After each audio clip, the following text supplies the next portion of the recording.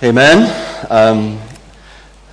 I'm in a time of need. I'm sure you are, because you're going to have to listen to me. So isn't it comforting to know that God is the one who's going to provide for all our needs? My apologies to you in that I'm preaching today. It should have been our senior pastor, Paul Rees. So if you come expecting him, I do apologize for that. I had a similar experience yesterday. It was my final official responsibility as the Scottish President for Christian Endeavour. I've done that for 2 years, attended various exec meetings and gone to various functions and conventions, and yesterday a new president was inducted, which I had to do. So I'm there with all the regalia of the chain of office around my neck and all that sort of nonsense. And at lunchtime, this little boy came up to me. He's about 8 or 9 years old, a little boy called Jack. And he stood beside me, quite wide-eyed, and he said, "Mr. President?" And I said, "Yes." And he said, "Oh, I was expecting Barack Obama." And I could I could see just how disappointing I was in this little boy's eyes. Well, just to kind of recover from that and for my own ego, I guess, he had a little spinning top with a little plate with a stick on it. And so I said, "Do you mind if I have a..." He says, "Could you do that?" And I said, "Just give me a shot." So I spun the plate, and once I got it going, I actually balanced it on my chin and walked around the room with it. And so I gained a little bit of kudos with this kid again, just to prove that I wasn't such a stuffed shirt as I looked at the time. We're thinking tonight about fellowship in our series of the church. What should it do? And so let's just read again from God's Word. Can I ask you to turn to 1 Corinthians and chapter 14. I'm not going to read all of it, just some selected verses from there if we can. You can read the whole thing to see in context what the Apostle Paul is trying to address in the heart of a fellowship. For maybe he's got great concerns about many things that they practice, some good, some bad. In fact, on one occasion he says that your meetings do more harm than good. That can't be terribly encouraging for a church to hear things like that. But he has things to say to us in the context of fellowship. So let's read, first of all, from verse 1. It's on page 1154 in the Church Pew Bible. 1 Corinthians 14, verse 1. "Follow the way of love and eagerly desire spiritual gifts, especially the gift of prophecy. For anyone who speaks in a tongue does not speak to men, but to God. Indeed, no one understands him. He utters mysteries with his spirit. But everyone who prophesies speaks to men for their strengthening, encouragement, and comfort. He who speaks in a tongue edifies himself, but he who prophesies edifies the church. I would like every one of you to speak in tongues, but I would rather have you prophesy. He who prophesies is greater than the one who speaks in tongues, unless he interprets, so that the church may be edified. Now, brothers, if I come to you and speak in tongues, what good will I be to you unless I bring some revelation or knowledge or prophecy or word of instruction? Even in the case of lifeless things that make sounds, such as the flute or the harp, how will anyone know what tune is being played unless there is a distinction in the notes? Again, if the trumpet does not sound a clear call, who will get ready for battle? So it is with you. Unless you speak intelligible words with your tongue, how will anyone know what you're saying? You will just be speaking into the air. Undoubtedly, there are all sorts of languages in the world, yet none of them is without meaning. If then I do not grasp the meaning of what someone is saying, I am a foreigner to the speaker, and he is a foreigner to me. So it is with you.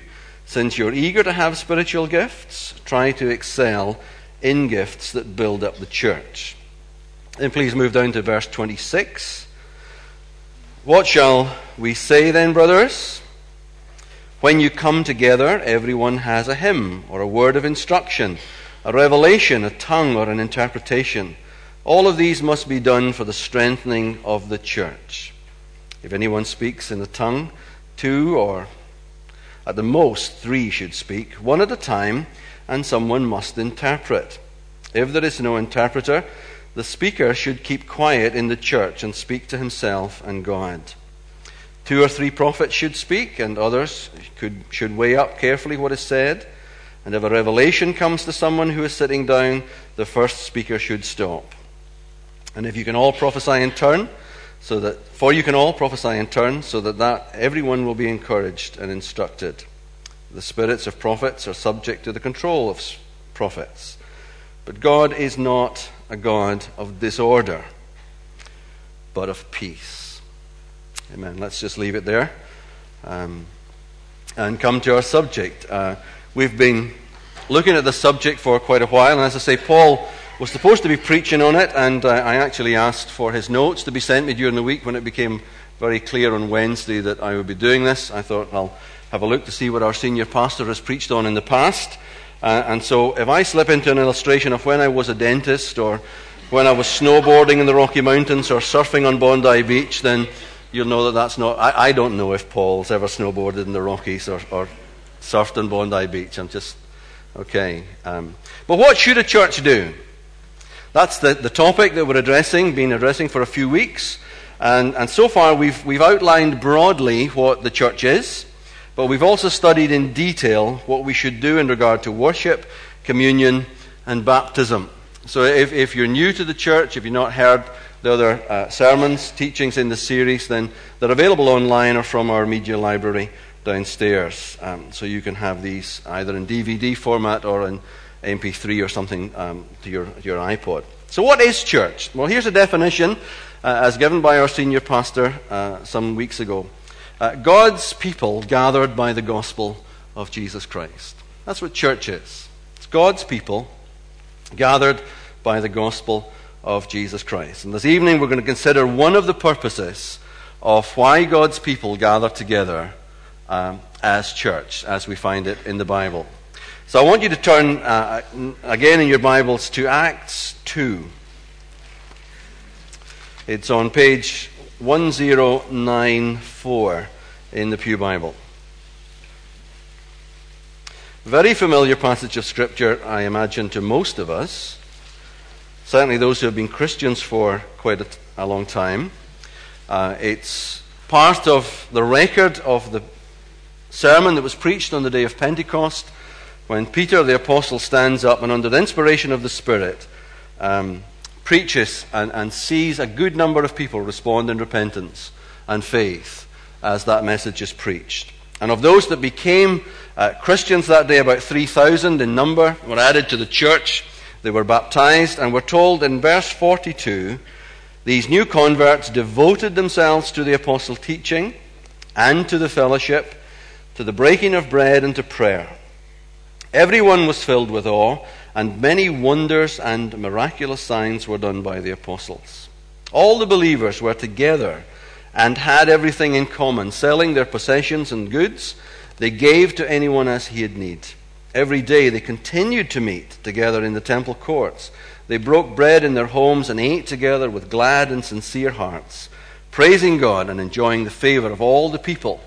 And the Lord added to their number daily those who were being saved. So we read in this passage in Acts that the early church, the individual members that made up the numbers of the early church, as they gathered, they were devoted to the fellowship. They were devoted to the fellowship. So what is fellowship? If I ask that word, what does that mean to you? What does the word fellowship mean to you? As a young Christian, or as someone who come back to faith, having rebelled for a while in my teenage years, I came back to the Lord when I was 18, having been out in the wilderness for a while. And the church that I went to was fairly typical, conservative, evangelical Baptist church. And there I got a grounding in the faith. But one of the things that unsettled me about that fellowship was that as I read the Scriptures, particularly in Acts and elsewhere in the New Testament, it didn't appear to me that we were anything like the kind of church community that existed in the first century. And I hadn't got around to the place where people could tell me that the church is different now. We're not supposed to be like the church in the first century. Because I don't believe that, but I think that many people want to teach that. And I remember one Sunday evening being particularly challenged and convicted I think by the Holy Spirit that as we gathered for our church community, that we seemed simply to be following traditions, or we seemed to be going through the motions, maintaining a mostly outward expression of religious observance. And I was so troubled by that as a young Christian that I felt I had to interrupt. I'm not sure what the collective noun is, but I'm going to call them a huddle of our deacons, who were kind of chatting away in one corner of the hall once the service was over. And I went up to them and I said, guys, is it only me, or do others feel that there isn't much evidence of spiritual life in our meetings? And the reply that I got from one of our most senior leaders, and who was also a founding member of our church fellowship, he turned around to me and he says, it must just be you, because I think that we've just had a great time of fellowship. And of course, by fellowship, he meant that we had come in. If we spoke to our neighbour at all, it was about the mundane and the routine things of life. We sang some songs or some hymns. We said some prayers. We uplifted an offering. And we listened to God's word being taught or preached. And we sang a song and we pronounced the benediction and we finished. And he said we'd had a great time of fellowship.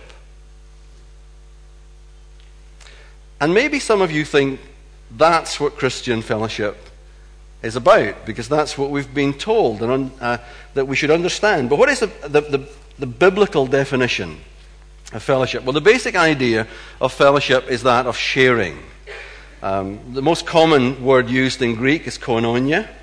It's translated into different English words depending on the context of where it comes in the Bible. But it's used in a number of ways classically. First of all, it's used of those who are in partnership together in business. You can have fellowship in terms of the business sense. There's more to, I think, being told in Scripture that we shouldn't be yoked together with unbelievers in the context of marriage.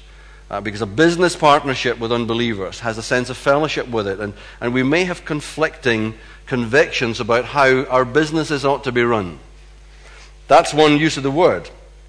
Another classical use of the word is it's expressing the marriage relationship where a man and a woman share a unique and intimate relationship with each other. That's koinonia, fellowship. And it's also used in the kind of common sense of that you share with other people. So fellowship is just sharing. It's a relationship of give and take.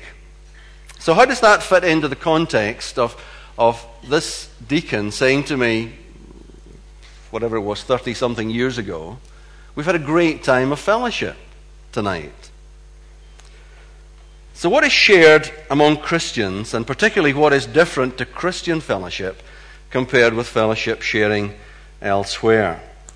And how important is fellowship when Christians gather? Now, right from the earliest days of the Christian church, they devoted themselves to certain things. And we see that here in Acts 2. They devoted themselves to the apostles' teaching and to the fellowship and to the breaking of bread and to prayer. This is the earliest description that we have of the gathered Christian church, of which we see fellowship being a key activity. But before the writer, which we know to be Luke, tells us that they're devoted to fellowship, he says they're devoted to the apostles' teaching. And the fact that he puts it there seems to have some order to it. That the very reason that, first of all, that you and I gather together for fellowship is that we, first of all, have got to have a devotion for the Word of God. You see, what makes us different as a gathering tonight here than any other group similarly gathered at any other time and place? Some years ago, I was on... I kidded the church on that I was with at the time. I was doing some sabbatical studies in Australia. Well, no, I actually was. But while I was there, I went to a wood-turning fraternal. They had this beautiful purpose-built building that had been there for about 10 years. They had a couple of lathes down the front of it. We all sat in rows, kind of similar to what you are tonight. They had a center aisle to it. And we watched master wood-turners demonstrate their skills. Somebody came around with a plate and we put money in it for some charity that they were supporting. And at the end of it, we were told about a trip to another wood-turning fraternal that was going to happen later on that month, and we could all sign up and go to that if we wanted. And as I'm totally fat. I'm a bit geekish when it comes to wood turning, but I'm totally fat. But then all of a sudden I thought, wait a minute, this is terribly like church, except the Word of God's missing. But it was very like the sort of thing that we would do pretty much any Sunday anywhere in the world. A group of people have come together for a common purpose, and the only difference that I could see it was that the Word of God wasn't in that meeting. All the rest of the stuff that we would call fellowship was there. We had common interests, we were sharing together, we were talking together, we were financially helping to support those that couldn't support themselves. All sorts of good stuff was going on, but the Word of God was missing from it. And the Word of God is the thing that draws us, first of all, to the place of fellowship. We see it there in the true dynamics of Christian fellowship in Acts, and as a church today, we need to think about how that applies to us. So what is the basis of Christian fellowship? Well, we've seen that the Word of God is important as the precursor to that, but Christian fellowship is a relationship with God, and that's the starting point of our relationships with one another. Because we see here in Acts 2 that they devoted themselves, first of all, to the apostles' teaching. The apostles were the disciples who had spent 3 years with Jesus. They were eyewitnesses of his whole ministry on earth. And they saw the miracles, they'd heard his teaching, they'd observed his conduct and his life. And they took all that he had told them to obey. And we see that also at the end of Matthew's Gospel, where part of the Great Commission is the apostles had to go out and teach people to observe all that Jesus had taught them.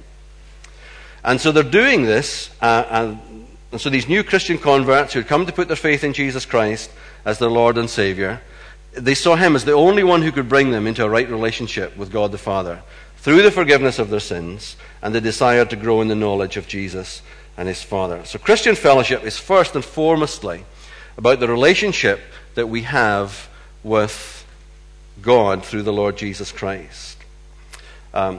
If you like, it's a vertical relationship that we respond to God the Father through the love of Jesus Christ as he sacrifices himself on the cross for our sins.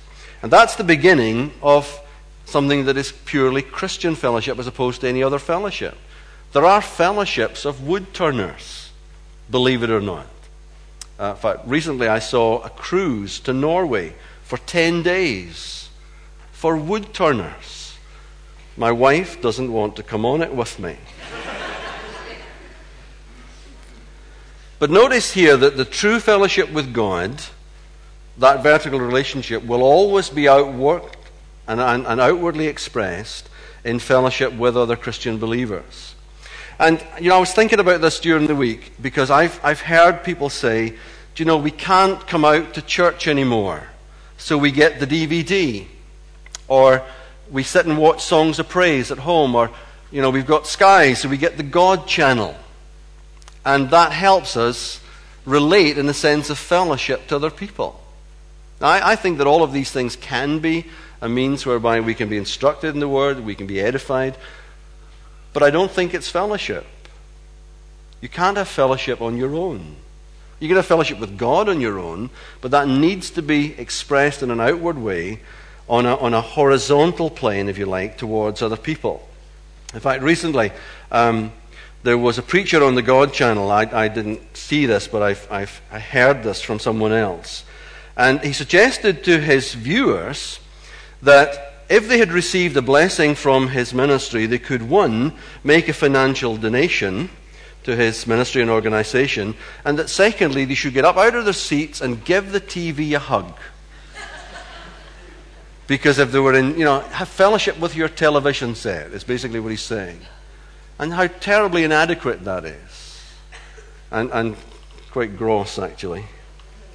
Fellowship is not an individualistic thing. And maybe, there's somebody listening to this, either on a download or via our DVD ministry. And it's great that you get this service. But you're not experiencing the fellowship of God's people. And if you're unable to get out, then someone needs to come to you from the fellowship and interact with you through their relationship with the Father and the Son and the Holy Spirit and relate to you in a way that you can really enjoy Christian fellowship. And this fellowship, we see, I've actually heard people say things like, I don't mind going to the fellowship group so long as I don't have to take part. Well, that's because you don't want to have fellowship. Now, I know that there are some cultural things to overcome, and there are some things that are pertinent to our own natures. And you know, I think I suffer probably as bad from that as anybody could. I've got several things that mitigate against me having good fellowship. First of all, I'm a bloke, and blokes don't open up terribly well to anyone. I'm a Scottish bloke, and worse than that, I'm an Arcadian bloke, where you just would never, ever talk about anything that's personal to you to anyone else. It's just not the done thing. So it's very difficult to have fellowship with somebody that is just a completely closed book. And that's the whole point of what's happening here in Acts, that we need to see that fellowship that brings us into a relationship with a living God will want to outwork itself through us to other people. We're good at doing this with other things. He will remain nameless, but one of our friends here in Charlotte Chapel, who's a friend of mine on Facebook, just put a thing on Facebook yesterday saying, guess what? It's a V6, I think 2.5, answers on a postcard type thing. He's got himself a new motor, and he's bragging about it. He's in relationship with his car. Somebody gets themselves a girlfriend, they want to talk about that. Somebody's had a new baby, they want to talk about that. Somebody comes to faith in Jesus Christ, their sins have been eradicated and washed away, and they get to know God the Father. Well, it's a private thing, isn't it? No, it's not. It's a very public thing that we ought to be able to declare. Because we're in fellowship with the Father and Jesus Christ and the Holy Spirit. We want to be in fellowship with other people and find some way of expressing that. And that certainly happened in Acts when the Holy Spirit came and touched the life of the community. Day by day, they met in each other's homes and shared together, breaking bread together, sharing everything, chatting together, sharing their common lives together. Again, in his notes, Paul says, everyday lives shared together were saturated with joy and gladness and punctuated with prayer and praise to God. Isn't that a wonderful picture of fellowship? Is that the picture that you have of the fellowship you have with Christians here in the 21st century? Everyday life shared together, saturated with joy and gladness and punctuated with prayer and praise to God. Well, do you know, believe it or not, there are some churches that are actually like this. And some of them not so far away from us. At times, maybe we can connect like this in Charlotte Chapel. That we actually do have that level of experience one with another. The early church was marked both by their central gathering as well as by, in smaller groups within their homes, by this deep, practical, joyful, worshipful fellowship. Think of what sometimes we describe as fellowship. That deacon that I referred to earlier, who actually is now in glory and enjoying fellowship like he couldn't believe possible. But sometimes, what we describe as fellowship is fairly brief. It's a bit superficial.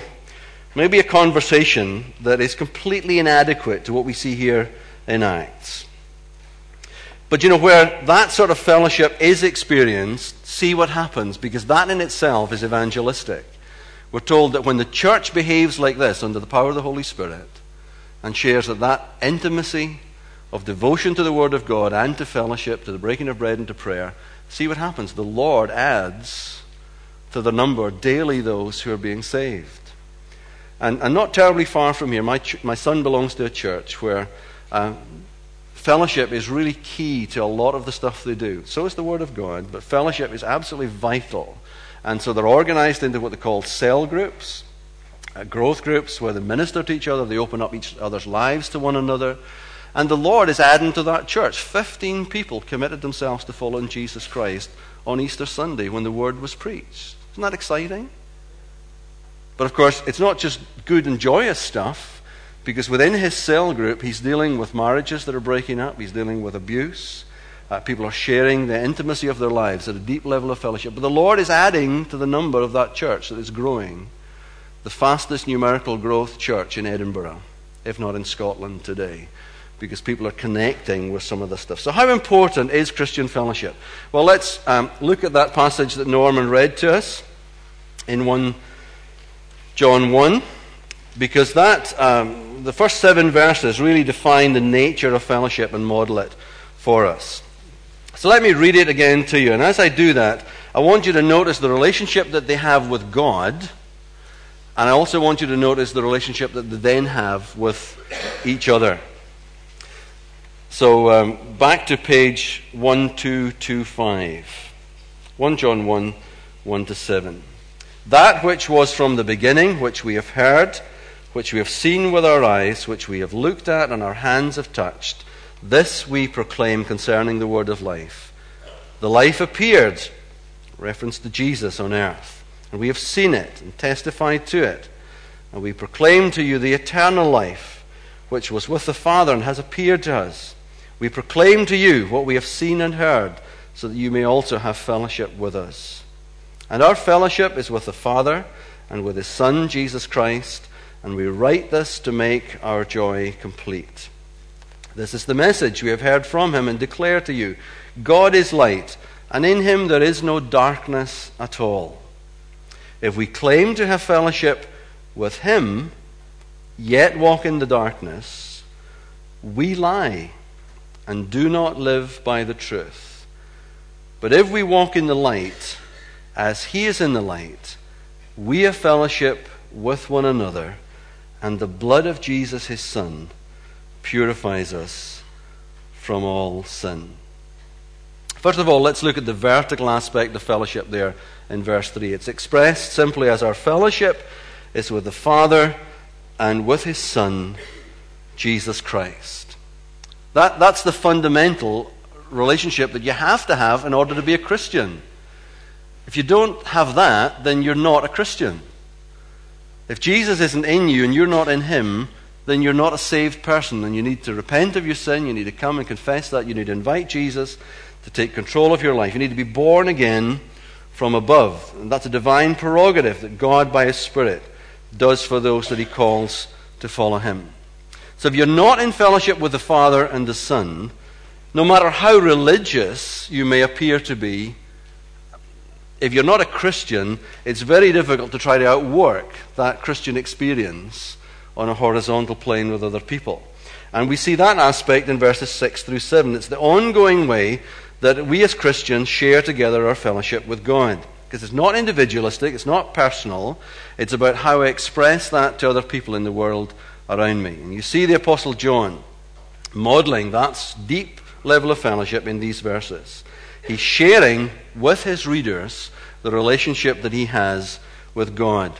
And notice that John's claim here is quite an astonishing one. He has said that he and the other apostles have come to know the God who created the universe. Remember last Sunday morning we were looking at the supremacy of Christ. That Jesus Christ is the creator. He's the Lord of creation. He's the creator of all things. He's the eternal, pre-existent, always has been, always will be, Son of God. And he's also head over everything to the church. And John is saying, I saw him. I heard him. I touched him. I shared intimately his life with him as he shared mine with me. And he says, I've seen him. And so he's sharing that relationship with his readers. They've come to know God as Father through meeting his Son, Jesus Christ. The very one who was God from the beginning, before all things, that's the one that's there. We don't have to guess what God is like. He's appeared to us in the person of Jesus. Again, as we saw last Sunday morning. And John is writing this because he has experienced God and he wants other people to experience God. Now think again about how excited we can become about telling somebody about our new car, our new home, our new career, our new wife, our new husband, our baby, etc., etc., etc., etc. We get excited about that. I remember when my son was born, some nearly 30 years ago. My face was sore. Apparently my wife was complaining other parts, but my face was sore. aching, just with a big, broad grimace that said, I got a kid. It's amazing. I got a son. And I stopped strangers on the street and told them. I did, actually. Now, that's not typical of an Arcadian bloke, believe me. I was just so pleased that God had blessed me with a son. I was also pleased 3 years later when he blessed me with a daughter. But you know what I'm saying? We get excited about these temporal things. And yet you and I, if we're Christians, we're in relationship with the Lord of the universe, and it's a private thing. We don't want to share it. What's that about? So we see something of a deeper level of fellowship. Why is he proclaiming this news about Jesus? Well, look back at verse 3. We proclaim to you what we have seen and heard, so that you may have fellowship with us. And our fellowship is with the Father and with his Son, Jesus Christ. I don't know how broadly you've traveled, but you know, you can go anywhere in the world and meet with other Christians, and it's like you've known them all your life. Once you get through the language barriers, your brothers and sisters in Jesus, you just love to share Jesus. And that's just the reality of how it is for us, for all of us who really are born-again Christians. And that very active fellowship with his readers, John is sharing with them and with us his fellowship with God. And so that's at least partly what is meant, first of all, by biblical fellowship. We have fellowship with God, we have fellowship with others, brothers and sisters in Christ. So let's move on to another reflection of biblical fellowship. The blessing and fellowship of the Holy Spirit. At the close of our services, quite often, we say the words of the grace to one another. You'll find them in 2 Corinthians 13 and 14, whereby we are encouraged by the person out the front here to say, may the grace of the Lord Jesus Christ and the love of God and the fellowship of the Holy Spirit be with you all. So what do we mean by that? In his first letter to the Corinthians, Paul addresses several issues that he feels require attention in the life of this young and still somewhat carnal church community. As he opens it up, he says, I would like to address you on deep spiritual things, but you're really just babies in Jesus. You're very carnal in the way you do things. And I want to address some of that with you as I write to you. But one of the things that he spends time teaching them about is how they should behave in regard to both the gift and the gifts of the Holy Spirit that is evidently manifest during the times that they're gathered by the gospel. In 1 Corinthians 14 and verse 26, we read, what shall we say then, brothers? When you come together, everyone has a hymn and a word of instruction, a revelation, a tongue or an interpretation. All of these must be done for the strengthening of the church. Now this chapter, as elsewhere, addresses several abuses and matters that are out of order for any community of God's assembled people. And as you read the letter, you get something of a picture that the meetings are filled of excessive tongue speaking, of the role of women being abused in that church. They're shouting in over the top of all the things. There's just absolute chaos. But we can be excited about this because there's something else going on in the meeting. Here's a local church in which the Holy Spirit is working in power. These Corinthian Christians, they're meeting with eagerness, they're meeting with excitement and expectation, and they're anxious to share with their fellow believers the manifestation of the Spirit that is theirs. If you flip back to chapter 12, verse 7, Paul says, now, to each one the manifestation of the Spirit is given for the common good. And you know, I think back into my youth, that's probably what was missing. It's not that what we were doing in coming in and sitting in nice orderly rows and singing songs and praying and listening to the word, that's in and of itself not a bad thing. But there was something missing of the dynamic, the manifest presence of the Holy Spirit in our gatherings. Let me say a little bit more about that. I want to say three things in relation to the active manifestation of the Holy Spirit working in our gathered communities. Let me say this first of all. Do you know that we can ignore the Holy Spirit and simply rely on our own sinful nature as we come together? We can sing hymns. We can read God's Word. we can pray, but not in the Spirit. We can do that simply out of our own human experience. Can you turn to Galatians 5? I'm sorry, I don't have the page number there. Turn to Galatians 5, just for a little bit of comparison on this, to see what I'm trying to say to you here. 1st, 2nd Corinthians, Galatians 5. Let me just read this to you and then we'll compare it together, shall we? Starting at verse 16. So I say to you, live by the Spirit, and you will not gratify the desires of the sinful nature. For the sinful nature desires what is contrary to the Spirit, and the Spirit what is contrary to the sinful nature. They are in conflict with each other, so that you do not do what you want. But if you are led by the Spirit, you are not under law. And just, we've compared these lists in other contexts, but I'm doing it in the context of fellowship here. Think of the gathered church, the church gathered by the gospel, where we're willing to pronounce, may the fellowship of the Holy Spirit be with you. And think about the context of our church meetings. Think about the reality of your own heart here tonight as we come under the authority of the Word of God. The acts of the sinful nature are obvious: sexual immorality, impurity and debauchery, idolatry and witchcraft, hatred, discord, jealousy, fits of rage, selfish ambition, dissensions, factions, and envy, drunkenness, orgies, and the like. It's not an exhaustive list. I warn you, as I did before, that those who live like this will not inherit the kingdom of God. Look at the contrasting list there. But the fruit of the Spirit is love, joy, peace, patience, kindness, goodness, faithfulness, gentleness, and self-control. Against such thing there is no law. Those who belong to Christ, it's the vertical relationship, have crucified the sinful nature with its passions and desires. And since we live by the Spirit, let us keep in step with the Spirit. Let us not become conceited, provoking and envying each other. That's the horizontal outworking of the fellowship of the Holy Spirit present in the gathered community.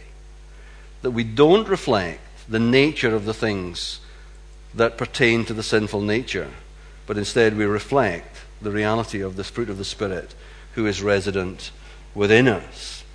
But we can ignore him and we can rely on our own sinful nature. We can also grieve him, and we have to then rely on our own sinful nature. Because if the Holy Spirit's present with us to help us behave like that, and yet we can grieve him, then we can drive him away from our meetings. Ephesians 4:29 through 32 says, do not let any unwholesome talk come out of your mouths. It's God's word speaking to my heart, speaking to your heart, checking us. Have we been like that? Are we like that? You see, again, part of the issue, I've been around evangelical churches for over 30 years now. And in every church I've ever belonged to, there are certain people for whom the excuse is made, but that's just what they're like. And they can have a rough tongue. They can speak ill of others. They can be terribly critical of the pastor and the leadership. And nobody can ever challenge them because they're just like that. And we knew their father or their mother before them, and they were like that. And that's not good enough, because that's a reflection of someone who has a family trait that lives according to the sinful nature. And how can we have fellowship with one another if we live according to the sinful nature? The fellowship of the Holy Spirit should be present with us. So do not let any unwholesome talk come out of your mouths, but only what is helpful for building others up according to their needs, that it may benefit those who listen. And here's why. And do not grieve the Holy Spirit of God, with whom you were sealed for the day of redemption. Get rid of all bitterness, rage and anger, brawling and slander, along with every form of malice. Be kind and compassionate to one another, forgiving each other, just as in Christ God forgave you. We can grieve the Holy Spirit and rely on our own strength to try to get us to muddle through. It's not, when did we last meet together? It's not 6 hours. Well, it's not 7 hours since somebody said something to me in this building that was of a grievous nature to come out of the mouth of a Christian. That shouldn't happen. Shouldn't happen. We have to ask for forgiveness for it. And actually part of the fellowship of belonging to believers is that we actually have the courage to say compassionately, gently, lovingly, but firmly to one another, you shouldn't speak like that. In a former church, we had someone who used to write into the leadership, used to be controversial at all the church meetings, and I asked somebody, how long's this been happening for? It's been happening as long as we've known him. This is a guy who had spent 30 years in the mission field before coming back to church. And if somebody from that former church is listening to this, it won't take a huge amount of expertise to figure out who I'm talking about. But you know, I took a deacon with me one day and I went and I confronted this guy in love. And I said, why are you like the way you are? And he said, how dare you? How dare you speak to me like that? How dare you challenge the fact that there may be something wrong? How dare you? So I don't have an issue with you, sir, personally. But I'm so disappointed in the way that I hear you conduct yourself publicly. And the tone and the nature of your letters are just so unlike Jesus. Pleading with you. He's very, very annoyed with me. But, do you know, he's mellowed over the years and he's becoming a really nice Christian. But sometimes we need to be challenged. The third thing in relation to this aspect of the fellowship of the Holy Spirit was that we can actually acknowledge him and we can rely on his power to guide us and strengthen us in every aspect of our fellowship together. And that's what we have there in Galatians 6, a picture of Spirit-led, Spirit-filled fellowship. And to have that fellowship means that we can share together and hold these things in common, that our relationship with God the Father through his Son by God the Holy Spirit, not by our own strength. And that relationship has come about through the gospel of Jesus Christ. I'm going to read a statement to you, and I want you to gauge in your own heart whether or not you can agree with it. The depth of our personal relationship with God determines the degree of fellowship possible with each other.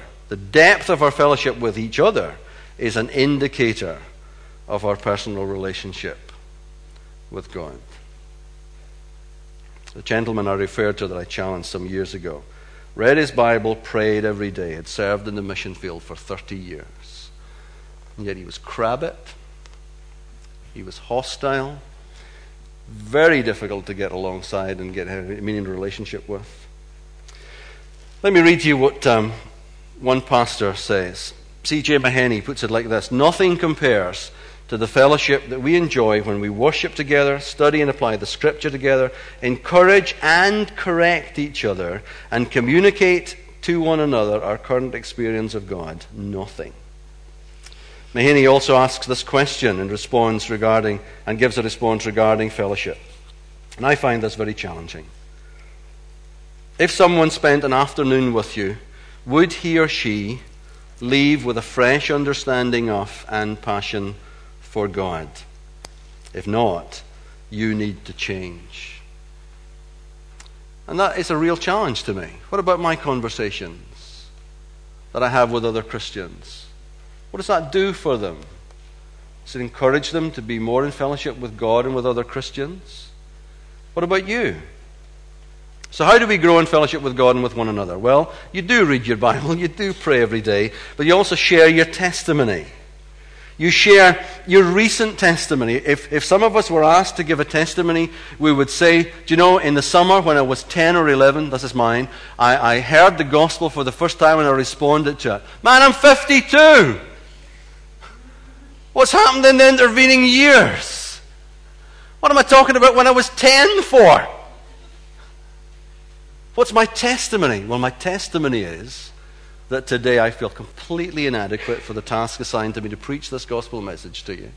I've had a lousy week, really toiling in a whole lot of areas of my life. That's the testimony. And God is good to meet me at the point of my need and be able to help me share with other people for their encouragement how life is for me. We need to get beyond the superficiality of how you doing? Fine. Somebody taught me this years and years ago. She was the wife of my co-fellowship group leader. And Madeline, if you're listening to this, then bless you, woman, because you really helped. I met her outside church one day and I said, Maddie, how you doing? And she said, do you want me to say fine or would you like to hear the truth? I said, I'd like to hear the truth. And so quite a while later, we're working towards a whole lot of stuff that's going on in her life that's just not good. That's fellowship. That's real fellowship. So what holds us back from that? How's God working in your life right now? And not so many years ago. Right now. Are we embarrassed to share about these things? Are we trapped in some kind of formality, superficiality that we just can't get real with one another? Is it because we're simply proud and self-sufficient, living in the delusion that we don't need other Christians? Listen to what Paul says when he writes to the church in Rome. I long to see you, that I may impart to you some spiritual gift to strengthen you. That is, that we might be mutually encouraged by each other's faith, both yours and mine. As God's people come together to express their fellowship with God, they do so through Christ by the power of the Holy Spirit. And it's real, and it's earthed in reality. What an honor. What a privilege. How exciting. And in your fellowship groups this week, you've got some questions to tease that out into a place of application. If you're willing, let's pray.